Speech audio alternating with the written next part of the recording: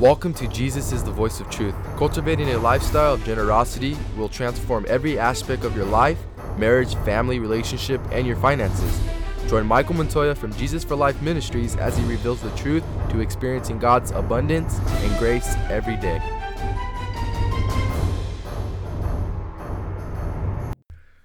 Welcome to Jesus is the Voice of Truth. This week we're going to continue our study in Revelations chapter 19 verses 1 to chapter 20 verses 9.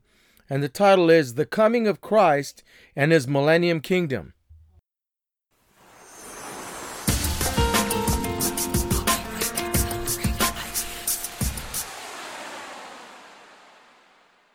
Okay, is everybody there? Let's look at chapter 19 verses 1. After these things, John hears a great multitude in heaven praising the Lord for his righteous punishment of the great harlot. The song extols him as the Lord our God, to whom belong salvation, glory, honor, and power.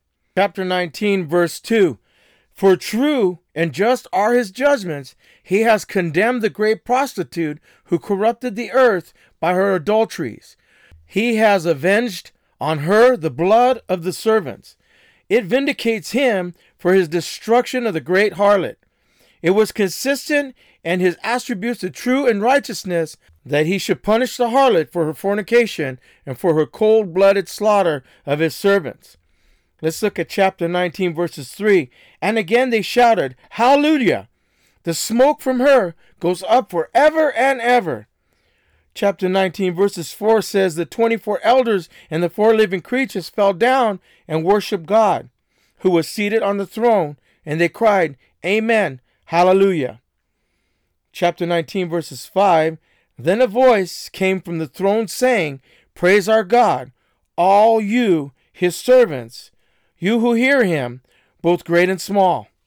A voice from the throne calls out on all God's servants to join in magnifying the Lord for destroying the monstrous Babylon. Chapter 19, verses 6. Then I heard what sounded like a great multitude, like the roar of rushing water, and like loud peals of thunder, shouting, Hallelujah, for our Lord God Almighty reigns. Now another song breaks out in heaven, as loud as many waters' noise, loud as thunder to the ear. A great Alleluia swells in celebration of the reign of the Lord God omnipotent. Let's look at chapter 19, verses 7 and 8. Let us rejoice and be glad and give him joy, for the wedding of the Lamb has come, and his bride has made herself ready. Fine linen, bright and clean, was given her to wear. The tribulation is past. Babylon has been judged. Now the marriage of the Lamb has come.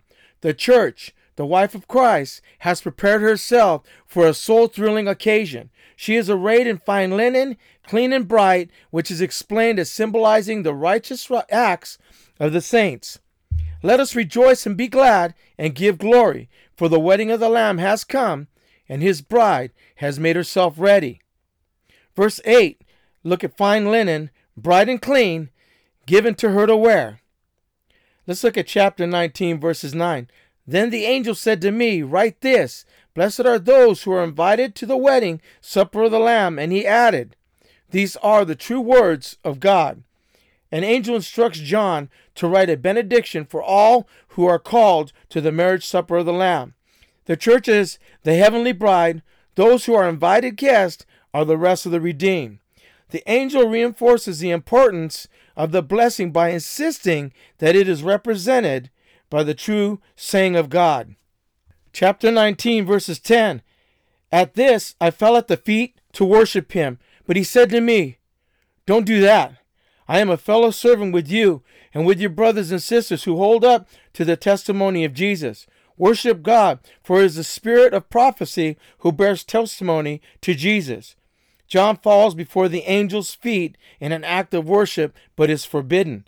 Only God is to be worshipped. The angel is a fellow servant of John and of all who hold the testimony of Jesus Christ. Then the angel adds, For the testimony of Jesus is the spirit of prophecy. This means that the true purpose of prophecy is to bear testimony to the person and the work of Jesus Christ. The angel wanted men to worship God the Son, concerning whom he was bearing witness. Let's look at chapter 19, verse 11.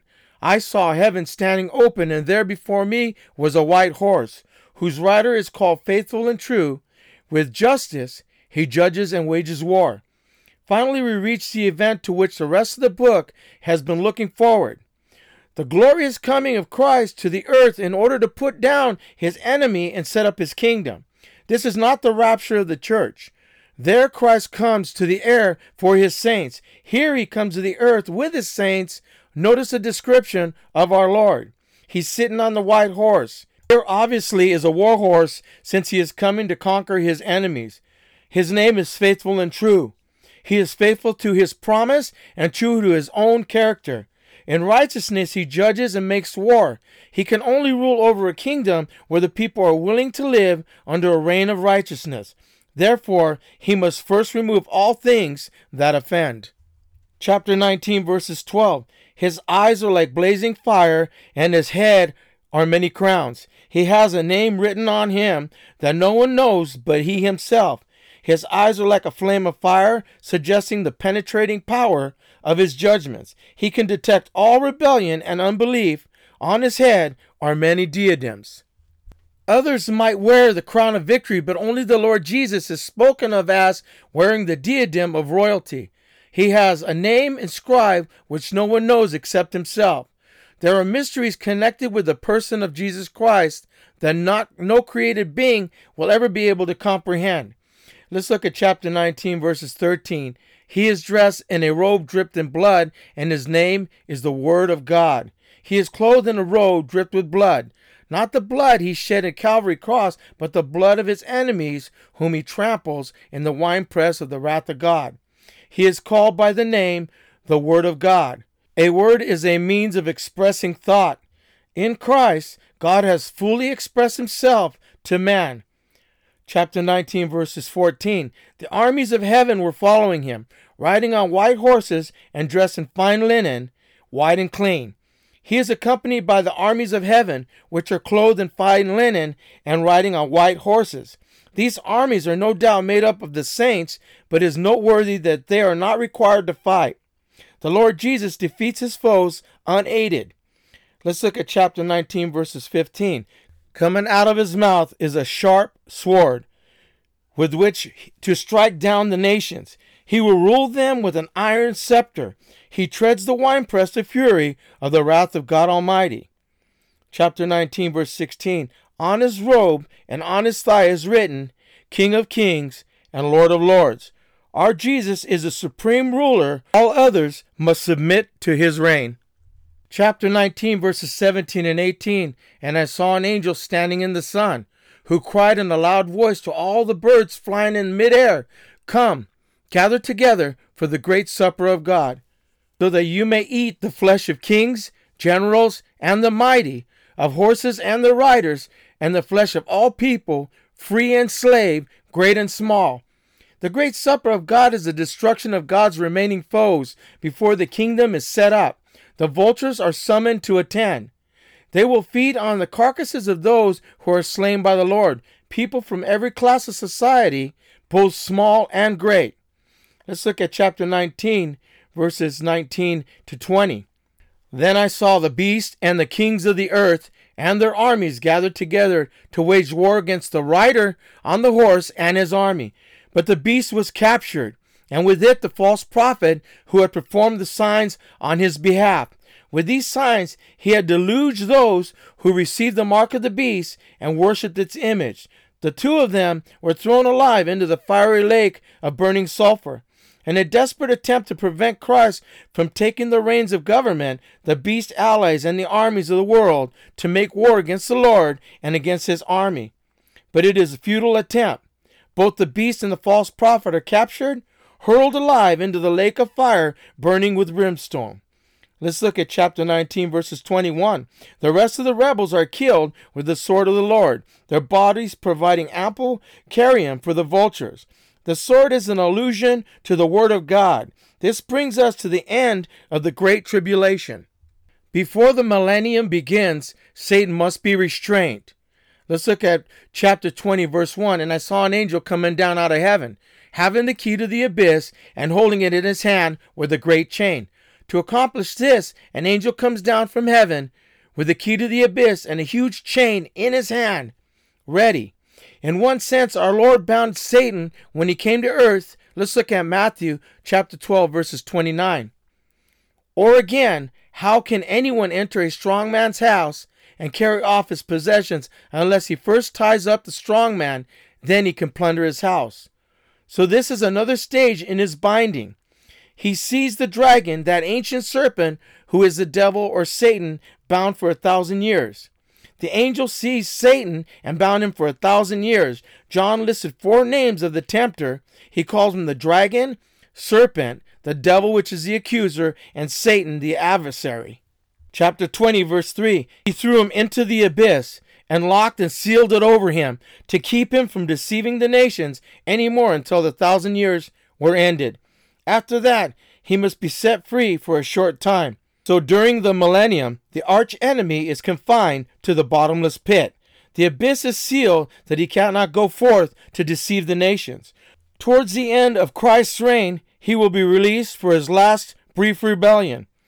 Let's look at chapter 20, verses 4. I saw thrones on which were seated those who had been given authority to judge. And I saw the souls of those who had been beheaded because of their testimony about Jesus and because of the word of God. They had not worshipped the beast or its image and had not received its mark on their foreheads or on their hands. They came to life and reigned with Jesus Christ for 1,000 years. John now sees people enthroned in heaven with authority to rule. These are saints of the church age who will reign with Christ as his bride. John also sees a company of martyrs who had refused to take the mark of the beast. These are clearly tribulation saints who died for their faith. Both companies will reign with Christ during the golden age of peace and prosperity. Chapter 20, verses 5. The rest of the dead did not come to life until the 1,000 years were ended. This is the first resurrection. The rest of the dead refers to the unbelievers of all ages who will be raised at the end of the millennium to stand before the judgment of the great white throne. The statement, this is the first resurrection, refers back to verse 4. The first resurrection is not a single event. It describes the resurrection of the righteous at various times.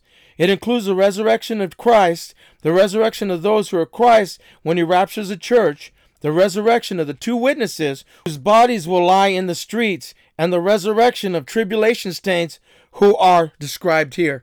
So in other words, the first resurrection includes the resurrection of Christ and of all the true believers, though they are raised at different times. It occurs in several stages. Let's look at chapter 20, verse 6.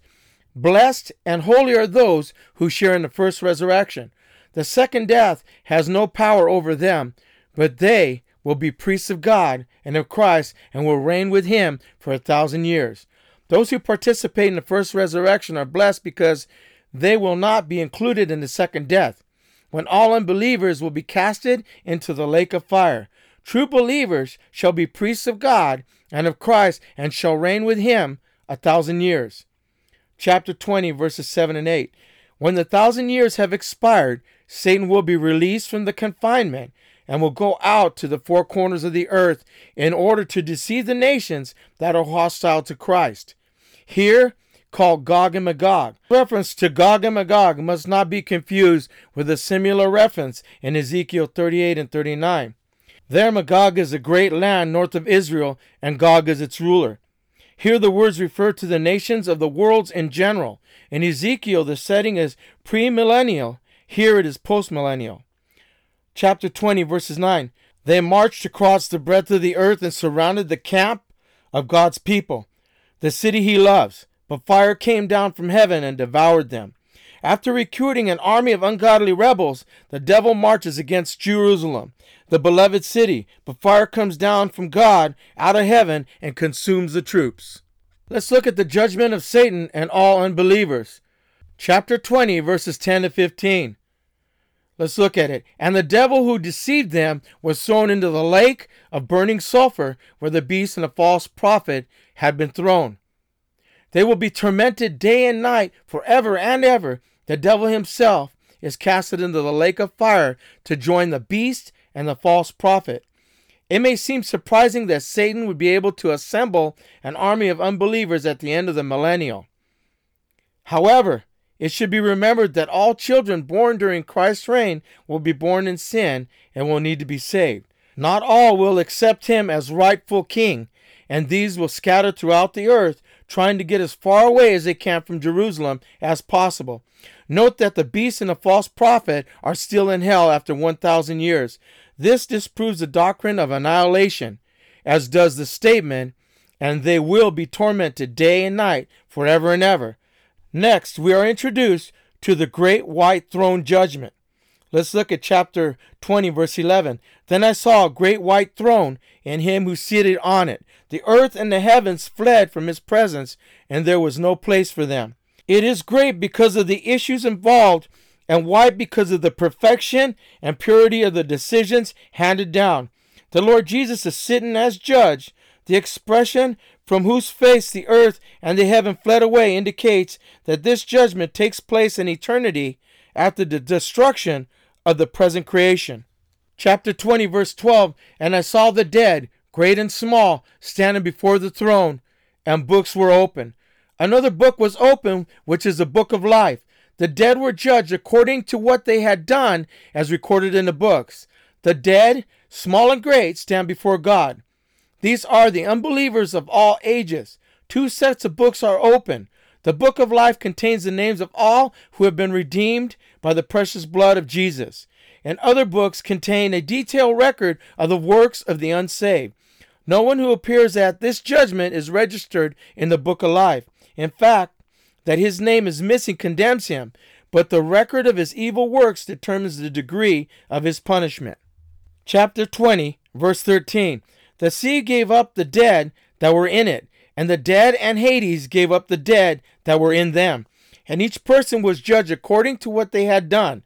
The sea will yield up the bodies of those who had been buried in it. The graves were represented by death, will deliver up the bodies of all the unsaved who had been deceived. Hades will give up the souls of all who died in unbelief. The bodies and souls will be reunited to stand before the judge. Just as there will be a degree of reward in heaven, so there will be a degree of punishment in hell. This will be based off of their works. Chapter 20, verse 14. Then the dead, Hades, were thrown into the lake of fire. The lake of fire is the second death. When we read that the death and Hades are casted into the lake of fire, it means the complete person, spirit, soul, and body. The text explains that this is the second death and the lake of fire. There is a difference between Hades and hell. For the unconverted who had died, Hades is a disassembled state of conscious punishment. It is a sort of holding tank, an intermediate condition where they await the judgment of the great white throne. For believers who have died, Hades is a state of disassembled blessedness in heaven, awaiting the resurrection and glorification of the body. When Jesus died, he went to paradise. When Paul equates with the third heaven, the dwelling place of God in Lord's disassembled state is called Hades. God did not leave his soul in Hades, but clothed it with a glorified body. Hell is the final prison of the wicked dead. It is the same as the lake of fire, Gehenna, and the second death. Chapter 20, verse 15.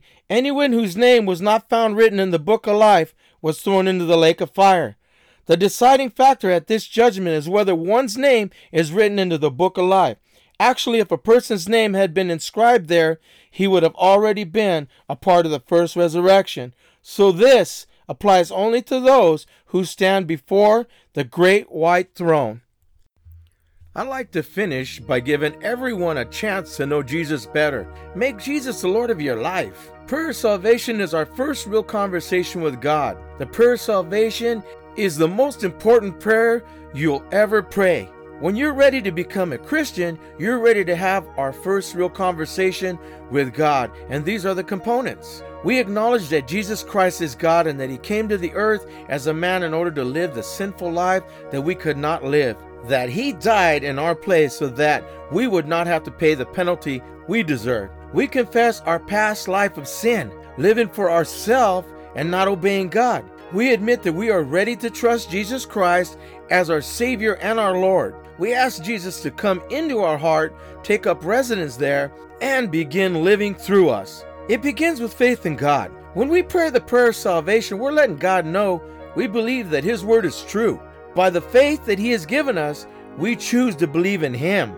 The Bible tells us that without faith, it is impossible to please Him, for he who comes to God must believe that He is, and that He is a rewarder of those who diligently seek Him. Hebrews 11:6. So when we pray, asking God for the gift of salvation, we're exercising our free will to acknowledge that we believe in Him. That demonstration of faith pleases God because we have freely chosen to know Him. We are confessing our sin. When we pray the prayer of salvation, we're admitting that we've sinned. As the Bible says of everyone, saved through Christ alone, for all have sinned and fell short of the glory of God.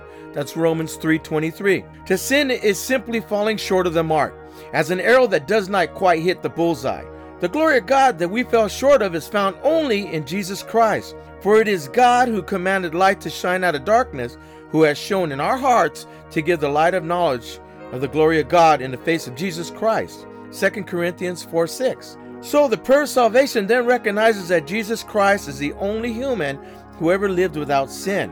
For He made Him who knew no sin to be sin for us, that we might become the righteousness of God in Him. 2 Corinthians 5:21. What we are doing is we are professing faith in Christ as Savior and Lord. With Christ as our standard of perfection, we're now acknowledging Him as God. Agreeing with the Apostle John that in the beginning was the Word, Jesus Christ, and the Word was with God, and the Word was God. He was in the beginning with God. All things were made through Him, and without Him nothing was made that was made. John chapter 1 verses 1-3.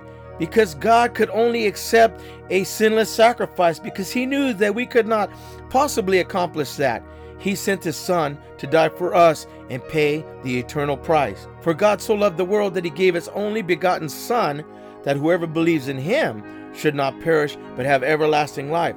That's John 3:16. Listen, if you want to say it today and mean it with your heart, don't wait a moment longer to start your new life with Jesus Christ. Remember, this prayer is not a magical formula. You are simply expressing your heart to God. And if you'd like to do that, pray this prayer with me. Father, I know that I have broken your laws and my sins have separated me from you. I am truly sorry, and I now want to turn away from my past sinful life towards you. Please forgive me and help me avoid sinning again.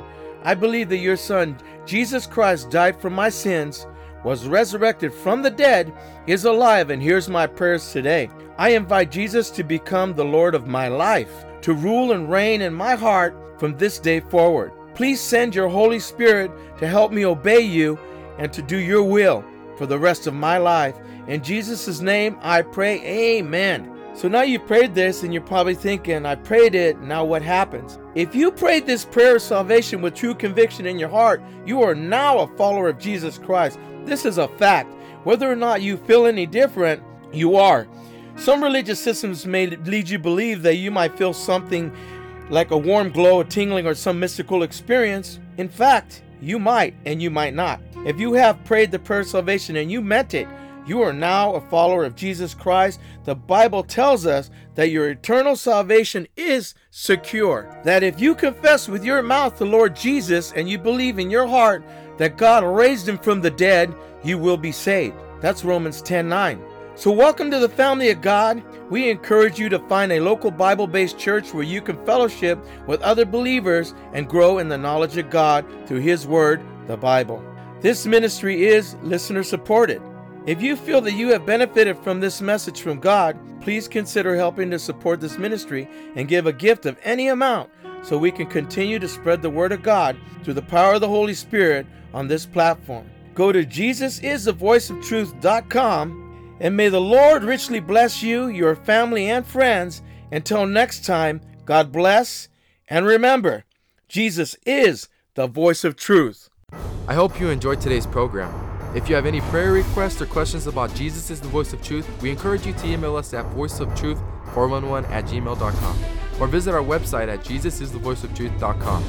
Thank you for joining us today, and we look forward to being with you next time. Have a blessed day.